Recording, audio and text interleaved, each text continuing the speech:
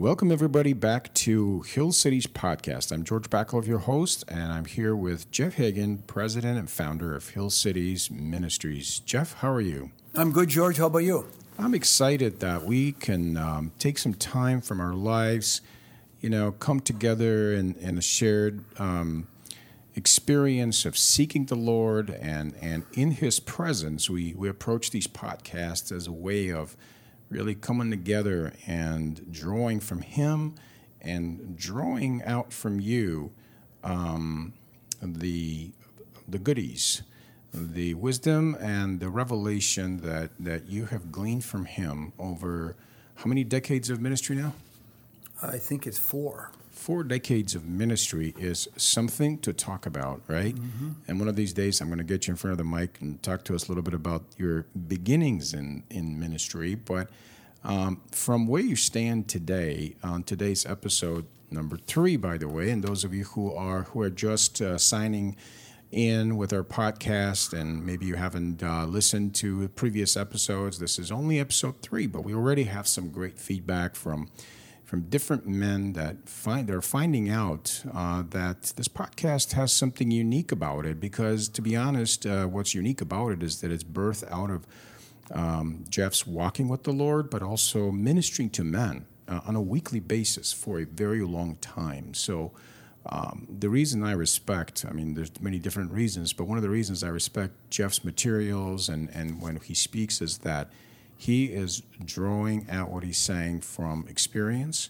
And there's a lot of people who can put together a sermon or some material, but Jeff, you've been walking alongside of men. You've been ministering to men, washing their feet, loving on men, seeing men through their season of grief or loss. And Hill Cities now has there's a new group now, six groups now coming together. 5 groups. There's always more coming together. Yeah. So that's 5 groups here in the Twin Cities, and we would like to talk to you about that. If you desire to start a similar group where you're at, whether it's right here in the Twin Cities or maybe out of the state, just get in touch with us and let us know how we can help you to create a community of men just like that. So on to today's podcast. Today we're going to talk about integration, and Jeff will help us understand, how did you come up with this whole idea of integration? It sounds like a little bit of a technical term, but you see something very different behind it, Jeff. Tell us about it. Well, George, that I believe that most men live lives of quiet desperation. That's what Thoreau said. And instead of being integrated, it's more like their life is fragmented, and they feel disconnected. They know that something isn't right. They internally, instead of having peace, all too often there's anxiety, there's fears of life. And, my journey through these decades of walking with God has helped me understand that is not the state that God wants a believer in, and that He really wants our soul to learn how to rest. And, there's a quote from the Psalms that says, God desires truth in our inward part. And yet we thirst for God in a land that's dry and weary. And so we have this challenge of being made in the image of God that desires and knows that something isn't right. We want to be satisfied, but at the same time, it's not like we can find it at every corner. There all too often, there's not the delivery places that really help satisfy our longings and deepest desires. Now, I want to encourage those of you who have tuned in to the podcast not to miss the blog that goes with it, which you can find on our website at hillcities.org. And this one is a rich one, Jeff. I have to tell you, it's like I have to go back and chew on this a little more. For example, what you bring forth just right in the beginning, the integration as an internal harmony, peace, spiritual alignment, and soul rest. It's not perfection. So a lot of people trip over the whole idea of, if I want to be a Christian or a spiritual person, that's just unattainable. But in reality, this integration you're talking about, this coming together of these fragmented parts of us, is something attainable. It's not something out of reach, is it? No, but it's something that has to be pursued. And as I've said before, that our relationship with God is like a covenant that we make with Him. We enter into a new covenant, and it's like a marriage covenant. And God desires that we would pursue Him, that our will has to be engaged, but it also has to overcome the obstacles that are placed in this world by, the fall of man, the brokenness as a result of the fall, the fears and doubts and insecurities that come our way that cloud our vision of God. And as we pursue this, God helps clear the path for us to be able to see and perceive who He is and what He's trying to say. One verse I love here from the blog is the Psalm 21, and you also have Psalm 63, but it really kind of goes to the core issue. God desires truth in the inward part, and sometimes we push down because our inward part or inner man is so misunderstood and so unaffirmed to a point where we don't know what to do with our inner man. Instead of allowing that inner man, a broken inner man, fragmented, if you will, to use your language here, to integrate and to desire that intimacy, it seems like we tend to just hide or run or just ignore. Tell us a little bit about your journey. Has it been all just amazing and fantastic? And this whole issue of intimacy and pursuing intimacy, how has it played out in your own spiritual journey? Well, George, let me first of all speak to that point of intimacy. And I believe that in every person, the Spirit is like a tender flower, and that it opens up when the sun shines on it, and it warms up. It closes down, in darkness. And all too often, men particularly have bought into the lies of the world, and that their value is based on their performance plus other people's opinions. That's kind of the basic value equation of the world.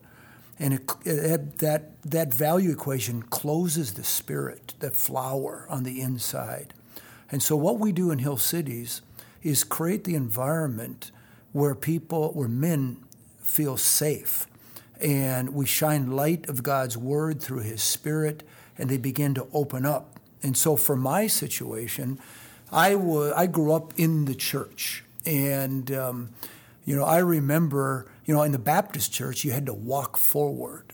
And when I was 12 years old, I was at a boys' camp for 12 and 13-year-olds, a place called Trout Lake. Anybody out there know about Trout Lake? And anyway, I did not like the Bible classes that we had to do. 1 hour every afternoon, and every night we had to go to chapel. But in the middle of it, we're playing tetherball, swimming, goofing around. Well, anyway, my cabin did not engender a lot of love from the staff, because one of my friends brought a fishing tackle box full of firecrackers, lit it, shoved it through a knotty pine hole in the wall, landed on the other side in a sleeping bag. And we're laughing, yucking up. We didn't know that it ignited the sleeping bag, and it scorched the wall on the other side. And in particular... Sounds like liability. Well, it was, let's just say it was a bunch of boys goofing around, okay?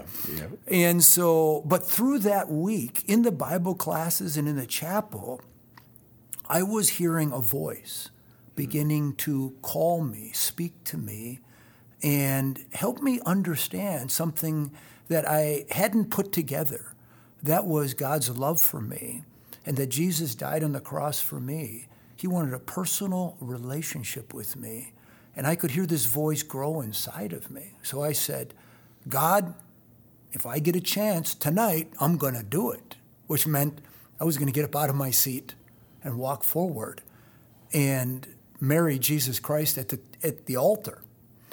And that night I got that chance. I was trying to figure out why the pastor sounded angry. But as I connect the dots, I realized that he was probably pretty ticked about what we had done with the firecracker. But it didn't matter to me because what he said really, to be honest, wasn't the deciding factor for me. That night, it was God's voice. Something else was going on. Yeah. He wasn't aware. You were aware of that. Yeah, I mean, and when I finally got up out of my seat, my head burst open with tears. My heart and my head were totally integrated with the love and the truth of God. And I walked down that aisle, and I still remember they sang 4 stanzas of the same song.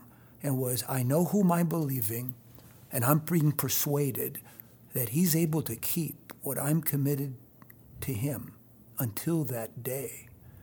And I'm weeping the whole time.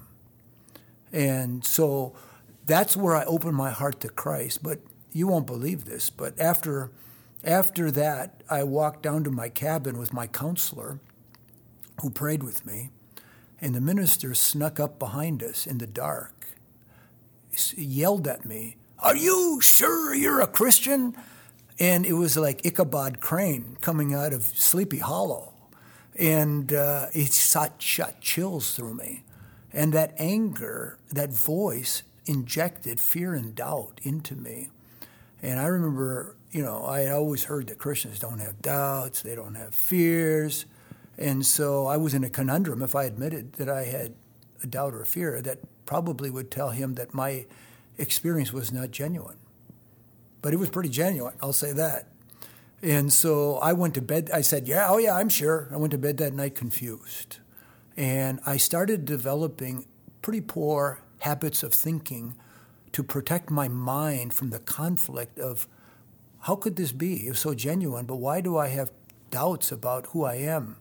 And it fragmented me, to be honest. And I went through a period of deep soul searching over a long period of time. And I told God, if you don't help me understand this, I think I'm going to lose my mind. And after 2 years, in the middle of a counseling session, God finally opened my mind. But I have great empathy with people who struggle with anxieties, doubts, and fears because, not only is God very real, but there's the enemy of our soul that's trying to put obstacles between us and God and hinder our integration.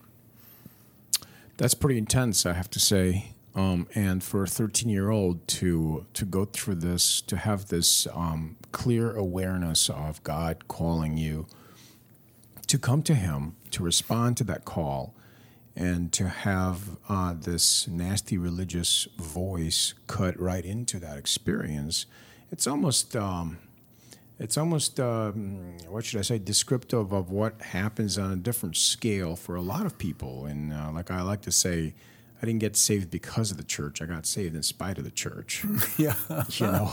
You kind of wonder. It's a mixed blessing, right? You kind of wonder, did I get saved because of the church or in spite of the church? And it's a question that goes on for a long time, It's kind of a sad realization, but it sounds like you reached out for that, for this integration, as you say, this connecting of the heart and the mind, and you're at a place of peace now. Mm-hmm. And what you do, and I've noticed, and I've known you now for several years, so you do speak and minister out of a place of peace. That doesn't mean there's no pain. That doesn't mean that it's perfect, like you say. But what you're putting out there as far as inviting men to a place of integrated, connected, wholesome reconciliation of, our mind and our heart, it's real. It's attainable, and not just individually, but also in a community of men is what we do here at Hill Cities, right? Right. Yeah, I would add to that, George, too. In the Sermon on the Mount, Jesus made a couple statements that I resonate with so much. And one is, blessed are the poor in spirit, for theirs is the kingdom of God. So part of this is the pain of life drives us deeper into a deeper integration with the Spirit of God if we're pursuing God in that. The other verse that strikes me is, blessed are the pure in heart, for they shall see God. And I found that I, not only in my habits of thinking were strongholds built, but I also started putting my sense of security and significance in mammon, in money. And I was accumulating money, and it made me feel secure. And yet I knew that it wasn't right. There was something wrong. My soul was out of joint. And I asked God for healing. And I believe at that point, he said, okay, I'm willing, since you're willing, I'm willing to go in there and dig out the idolatry that has wrapped itself around the axle of your life and just set you free. And so that it gave me clarity of sight when the idolatry was removed, and it gave me more sensitivity to a process of how God speaks to us and serving men to hear that voice too. Well, there's a lot that was unpacked today, and I thank you, Jeff, for opening up and sharing with us something that was so sacred and so personal. Getting yourself, going with this on the spiritual journey from early age, and just pursuing the Lord and pressing on. And now you can give out of this experience. You can give out to other men, and you can share these testimonies, as we would want everyone to share their testimony and their experience of wholesomeness and coming out of addictions. And you talk about addiction. So we want to encourage you, if you're listening to this podcast, to hop over to our website, hillcities.org, and check out the blog that goes with this episode 3 on integration. There's a lot more there. There's Bible verses, and you can chew on this for a month until we meet you again next month in April for episode 4. So if you like this podcast, we ask you to please help us reach more men. Share this podcast, and also visit our website, sign up for our newsletter, and also let us hear back from you. Okay, Jeff, this was a lot, but any closing words? I just like to close. Apostle Paul prayed in Ephesians 3:14-17. I'd encourage people that want to go deeper to look up at that prayer. But the essence of it is that Paul says, you being rooted and grounded in love would be able to comprehend the breadth, the length, the height, the depth, to know the love of Christ, which surpasses knowledge, to be filled to the fullness of God. So when we talk about integration, that's integration. And that would be my prayer for everyone out there. Thank you, Jeff. And thank you to everyone for listening.